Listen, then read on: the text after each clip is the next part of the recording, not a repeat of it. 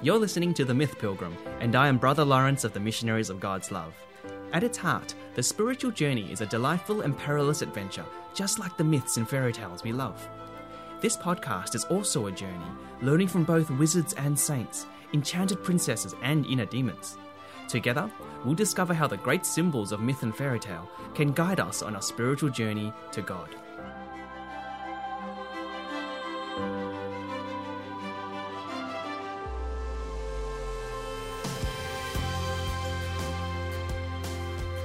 Greetings, Pilgrim, and welcome to another episode of The Myth Pilgrim.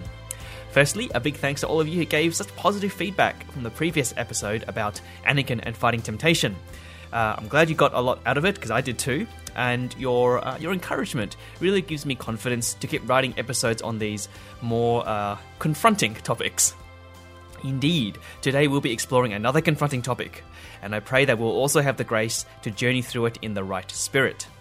Evil, temptation, and the devil are never easy topics to talk about in any context, so today we'll be allying ourselves with the mind of Tolkien, whose Ring of Sauron gives us such a profound image of evil and how it works in the real world, and hopefully we'll have a little fun along the way too.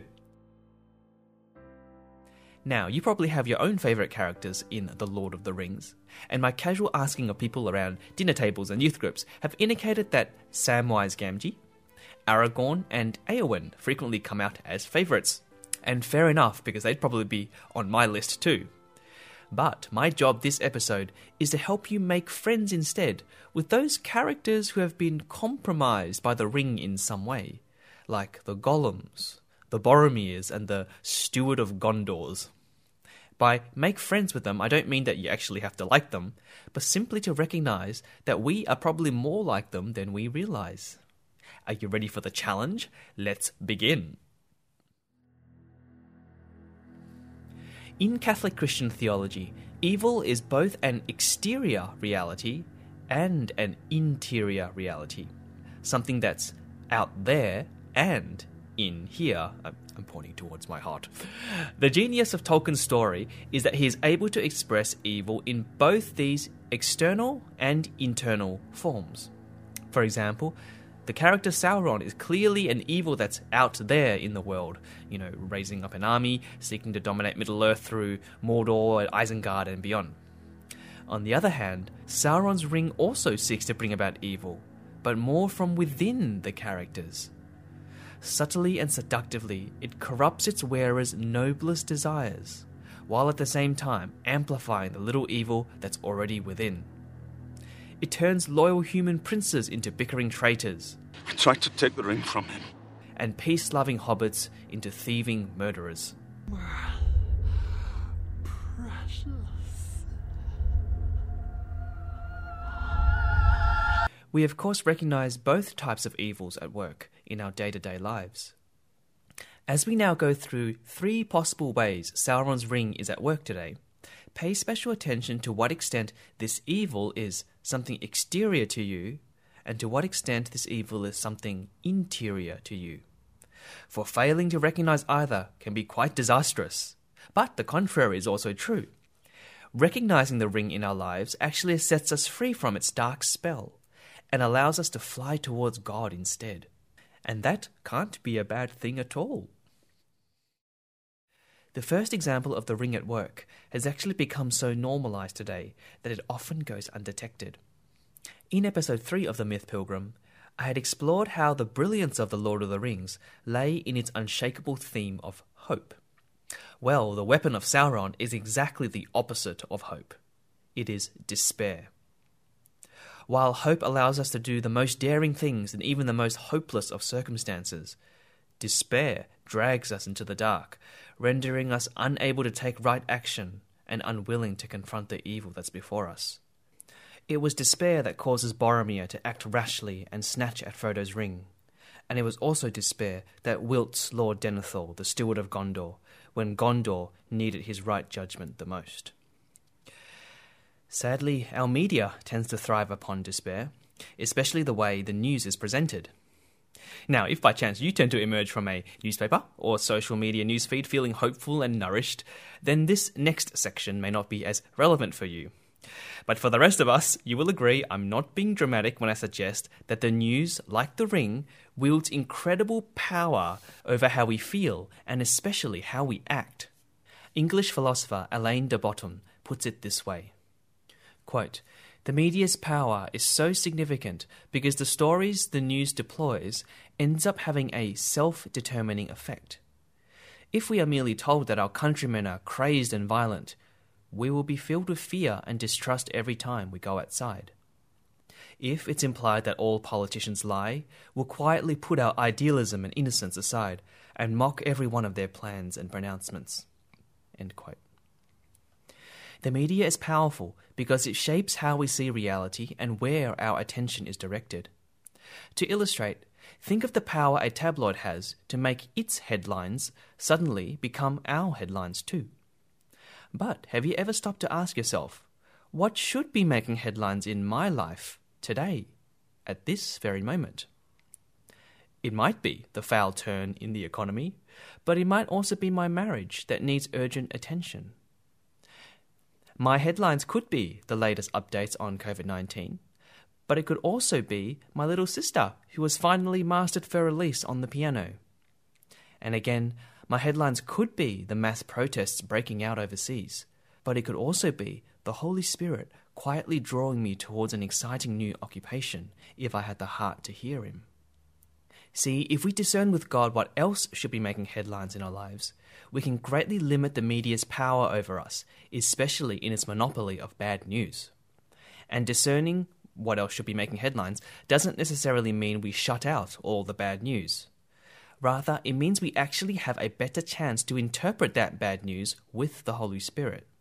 It means we will interpret the bad news like how we interpret the bad news in, say, the Bible, or in The Lord of the Rings for that matter, where we explore both human dysfunction and the Christian hope that arises from it.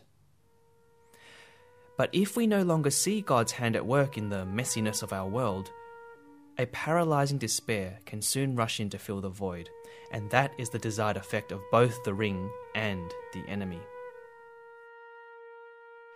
Okay, now we move on to the second way Sauron's ring is powerfully at work today. It is namely this: the fracturing of communities. The old maxim that love unites and evil scatters is as true for the Bible as it is for the Lord of the Rings. For example, cast your mind back to the scene of the Council of Elrond, where representatives from all the races and peoples of Middle-earth gather in Rivendell to decide the fate of the ring. All is going rather well until the ring was placed right in the midst of them on the pedestal.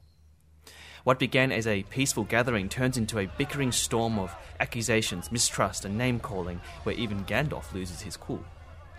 And all the time, the ring, this golden illustrious circle of nothing, smugly sits on the stone pedestal, victorious. Thus is the effect of the ring on community. Later, it splinters the fellowship by devouring Boromir.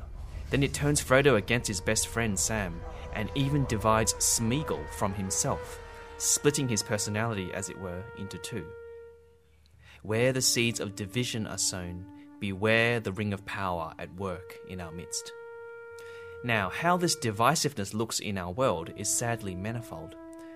I could focus on the more obvious fracturings like the growing mistrust between nations or the increasing divide between the left and the right in our politics. I could also focus on the enemy's hellish wedge fired into family and marriage, especially here in the West, as he actively attempts to undermine the most fundamental building block of our society. These are all powerful evidences of the ring at work today. But this episode, I will focus on an equally sinister division the enemy is working hard to accomplish: the division within the church, the body of Christ. By church, I can mean anything from a small local parish to the entire universal church, encompassing all our baptized brethren. But first, some perspective. There are, as St. Paul tells us in 1 Corinthians 12, many parts to Christ's body, just like there are many parts to the human body. There are eyes and feet and hands, etc. And each member of this body must faithfully fulfill the part God ordained them to fulfill. This means that each different member will naturally emphasize different functions within the church. Some will emphasize liturgy, others evangelization, others still her social teaching. Individually, some will be more gifted to embody the mercy of Christ, while others his justice, and others still his works. No single member, be they a leader or a movement or a religious order, can claim to express Christ perfectly. Only in humbly working together in the one body can we become the best representation of Christ today. Each member's difference in emphasis, however, can also lead to a difference in opinion. And where there is disagreement in the body of Christ, there is definitely a time and place to have these discussions. However, when this happens, I like Brian Holdsworth's analogy that it must be done in the loving spirit of a family dispute, rather than, say, political warfare. For example, in The Lord of the Rings, the historical disagreements between elves and dwarves does indeed need to be worked through, but not during the Council of Elrond, and not at the expense of the more urgent mission at hand, the saving of Middle-earth. Likewise, discussion about the differences in church opinions needs to be had, but in the right spirit and in the right forum. Regrettably, social media makes this particularly tricky today, not least because, as you know, social media posts thrive off outrage, bracket, a Twitter storm, and enough statistics have indicated that the more emotionally charged a post is, the faster it propagates. While it's not the mission of the Myth Pilgrim to discuss social etiquette, here's a few considerations I find helpful when discussing particularly divisive matters in the church. Firstly, do not forget the real mission of the church.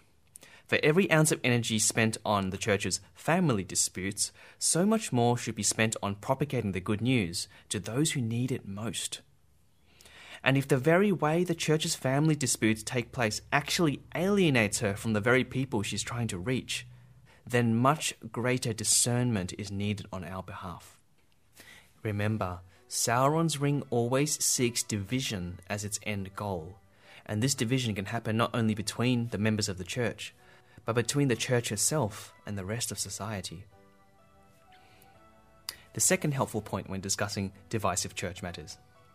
Be very discerning when listening to alarmist voices claiming the church today is in especially great peril. Not because she isn't necessarily, but because the church is always in great peril. Even a casual glance down our history will demonstrate that human corruption, nepotism, schisms, holy wars, anti-popes, dissent, and the sacking of entire Christian nations have punctuated the church since the time of the apostles. Church crises shouldn't surprise us, because the church is both made up of terrible sinners, and she will always meet opposition from the ways of the world. What should surprise us is that the church still stands at all, and that it will do so till the end of time, because God's Holy Spirit is always sustaining it and renewing it.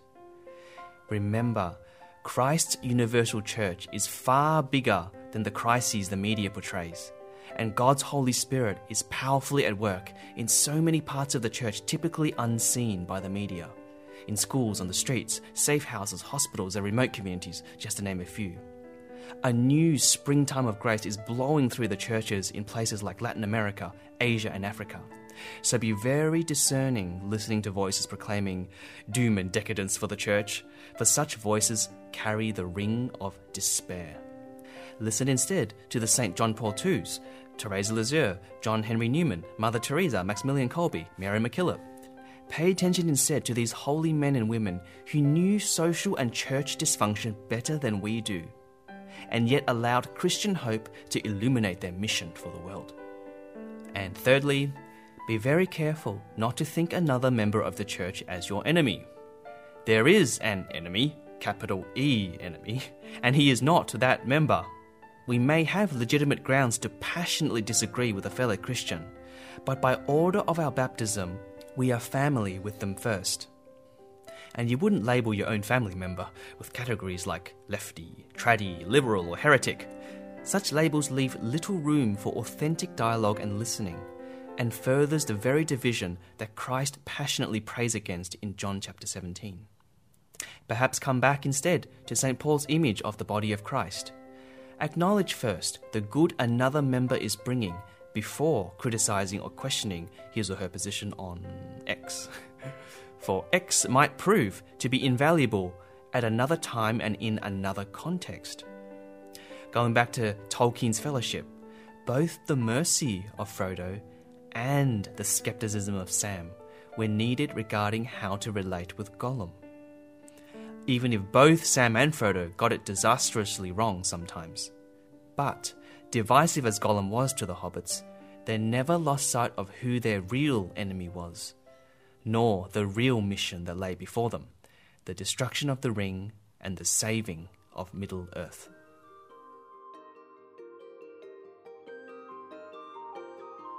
If you're enjoying this episode of The Myth Pilgrim, please subscribe to it so you can stay up to date with all the latest episodes. If you'd like to be notified by email every time a new episode is released, hop onto the website at themythpilgrim.com to register. The third way we're going to explore of how Sauron's ring is at work today is in some ways the most important one, for it lies at the root of everything else we've explored. And this final working of Sauron's ring of power is very much about power, or at least the illusion of power. Power as in, who is sitting on the throne in my heart? Who is the king of my heart, myself or God? Whose will guides my life and informs my decisions? Let's revisit our friend the Steward of Gondor, Lord Denethor. Consider the fact that Lord Denethor is rightfully the Steward of Gondor, that is, until the return of the rightful king, Aragorn. However, when Aragorn does show up, Lord Denethor refuses to budge and refuses to submit to his king. So it can go with the thrones of our heart. Once upon a time in our lives, it may also have been proper that we sat on that throne because we hadn't yet known Christ. But having now heard the good news about the return of the King, Jesus Christ, do we allow him to take his rightful place? How able are we to surrender our will to God's will every day?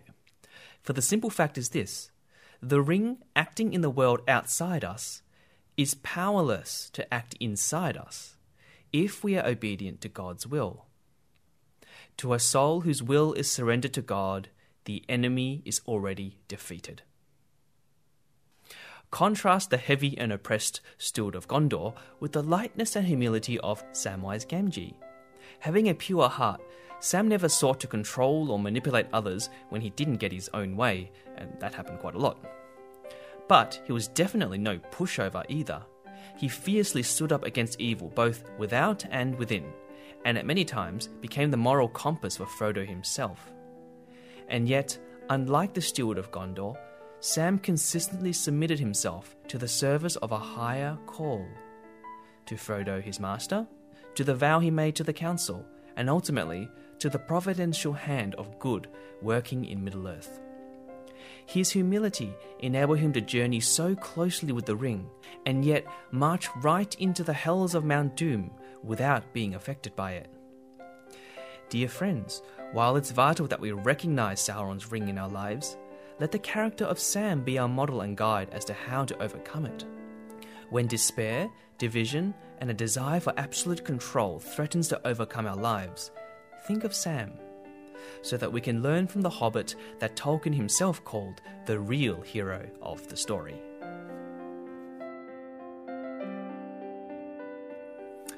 We have arrived at the end of our exploration of Sauron's ring. I really pray this episode itself has revealed and hopefully even dispelled some of the ways the ring has been working in your own lives, for it certainly did that for me. I must say all these recent episodes about temptation and evil have been the most difficult episodes to write in terms of striking the balance between honest truth and Christian hope. Do let me know how you went with this episode, and do feel free to offer perspectives on how you see some of those issues we've covered today. Okay, so the practical pilgrim exercise today will be as follows. Why not try a media fast, or even a social media fast for a week or so? Or maybe, related to this, for whatever time you spend reading the news, spend double that time reading the good news, the Bible. Experience both the resistance and the freedom in doing so, and as you try this, observe any changes you have in the way you engage with reality. Alright, there's the challenge. Until next time, dear pilgrim, Journey forth, take care, and God bless.